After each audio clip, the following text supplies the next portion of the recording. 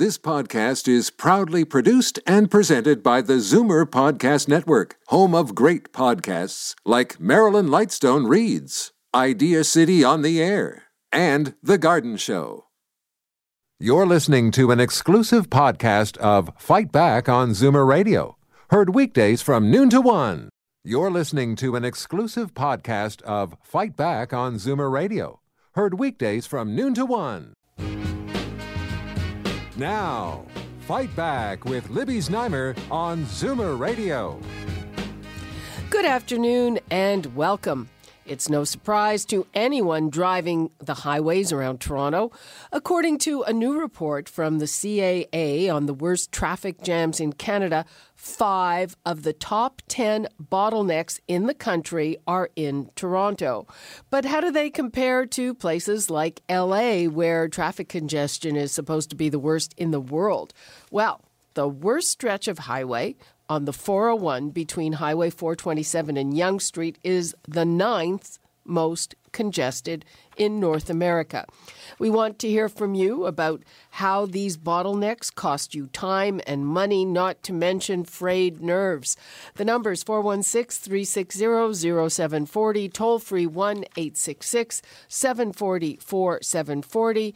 First, let's go to Teresa DeFelice, who joins me here in studio. She is the Director of Government and Community Relations at CAA South Central Ontario. Teresa, thanks for joining us. Thanks for having me.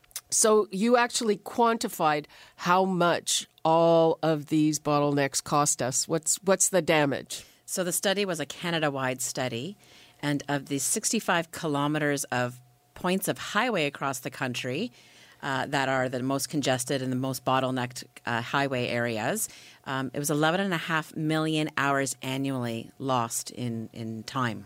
Wow. Yeah. And as well as fuel savings, 22 million liters of fuel. Wow. I mean, talk about whether you're environmentally conscious. That's just crazy. Absolutely. What is the fix for this? Well, we know there's a number of things happening, especially here in the Greater Toronto, Hamilton area, with respect to investment in infrastructure, but as well as investment in different road infrastructure, transit infrastructure.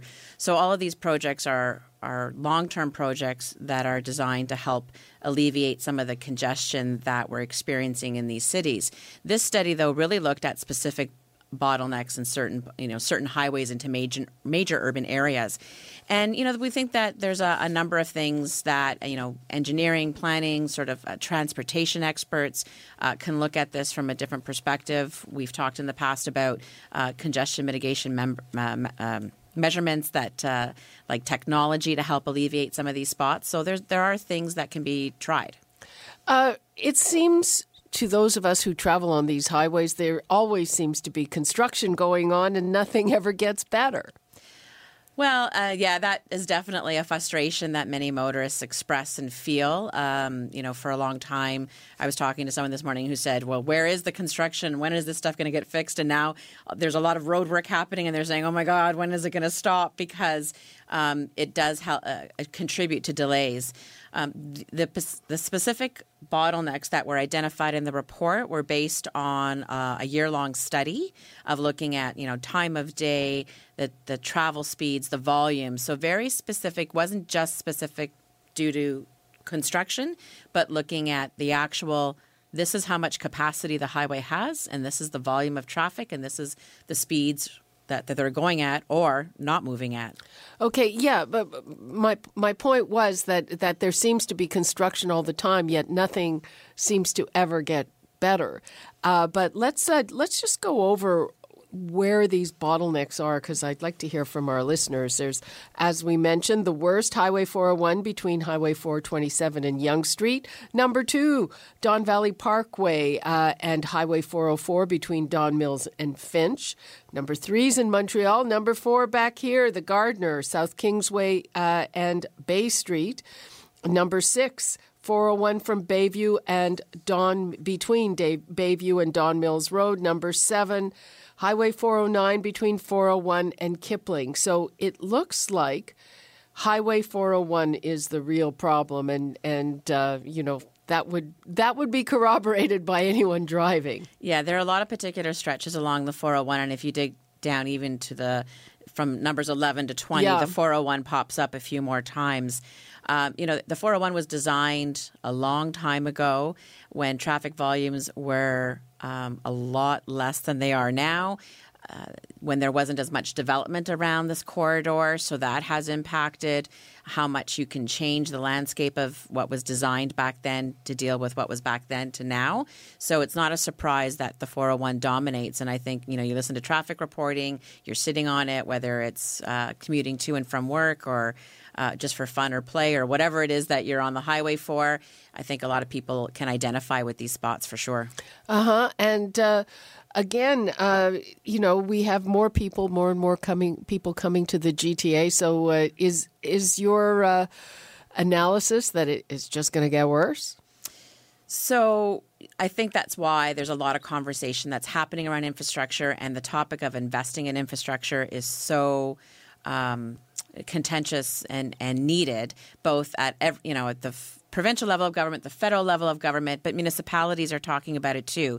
So while this study looks specifically at highways, and Toronto has a couple of highways in its jurisdiction, municipalities are also talking about their infrastructure because they're in and around these bottlenecks as well.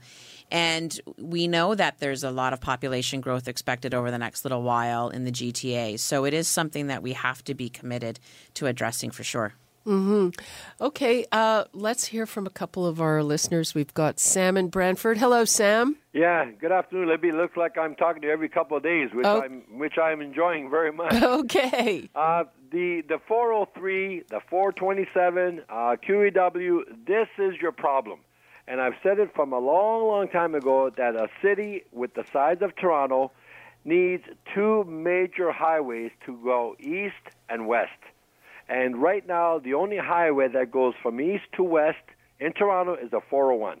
The QEW is a joke because the Gardiner is only a major road. It's not a highway. And if you look at the map from 30 or 40 years ago to the one of today of a map of Ontario, it hasn't changed that much drastically over these years. I was at a meeting in Dixie Road a few years ago, and I explained to the gentleman I spoke to, I'm not going to mention his name, but he was from the ministry, and I asked him why the 427 does not go further north, just like the Highway 400 does, and he didn't have an answer for me.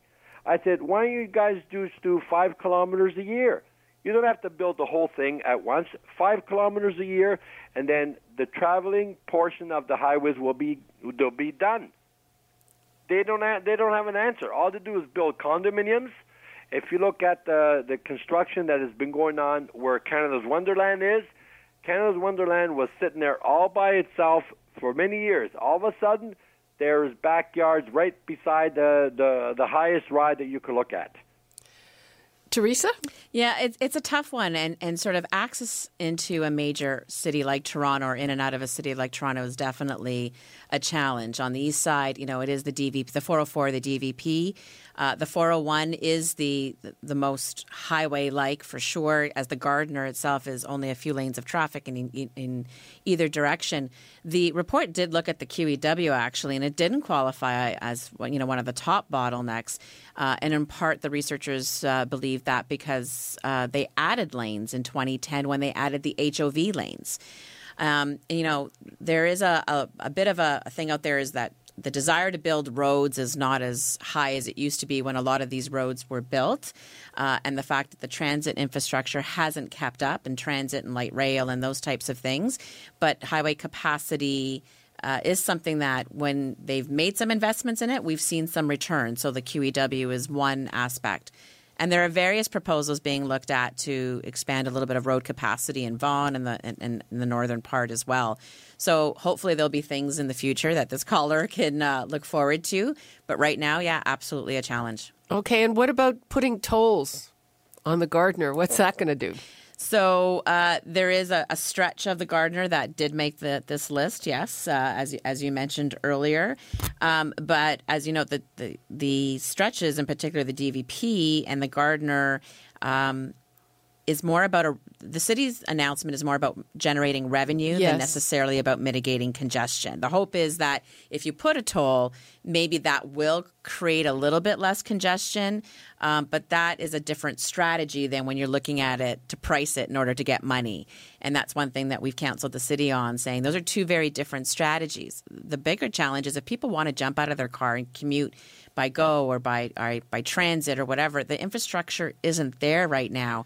So there's a balance. They're taking away parking, at subways. It doesn't make sense to me. So it's a delicate balance when you start talking about tolls. Our view is that it's not the first thing that governments should look to. There are a lot of other tools in what I call the toolkit of dealing with congestion that we would like to see governments pursue. Okay.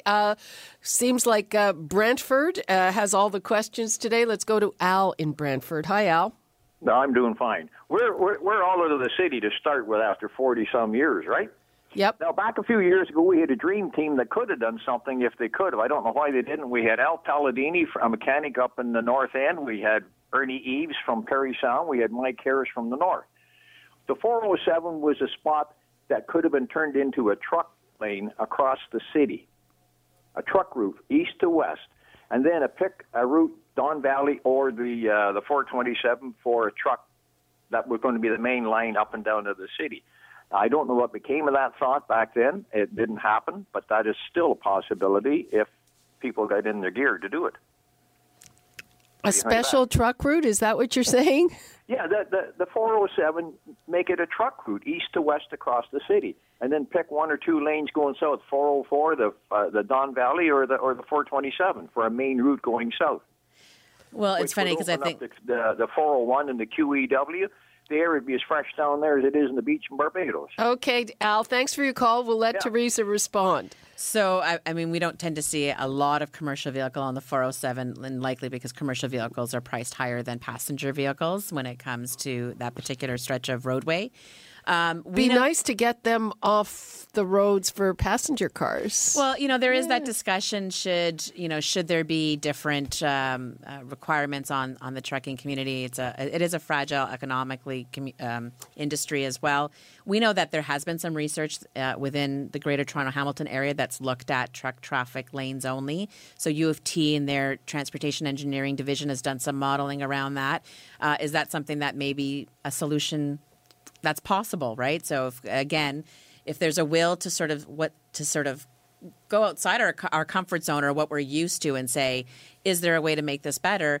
It's all hands on deck, all ideas, pursue it, take a look at it, study it, because what this report is really trying to highlight is these are significant delays in time, in use, wasted fuel, and emissions into the air, and we need to move the needle a little bit on some of these things. Okay, we are going to have to wrap things up, but do you think that there's a political will to do that? I mean, is this going to advance things forward? I don't know any politician who hasn't heard a complaint about traffic congestion, especially in the GTHA and in larger urban areas of Ontario for sure, and in other parts of Canada. So we know it's on their radar. Groups like us, like CAA, is always trying to highlight these issues around safe mobility, infrastructure investment, so that we can get people around efficiently and safely and address some of these issues like congestion. Okay. Teresa DeFelice, thank you so much for being here. Appreciate it. You're listening to an exclusive podcast of Fight Back on Zoomer Radio. Heard weekdays from noon to 1. You're listening to an exclusive podcast of Fight Back on Zoomer Radio. Heard weekdays from noon to 1. You're listening to an exclusive podcast of Fight Back on Zoomer Radio.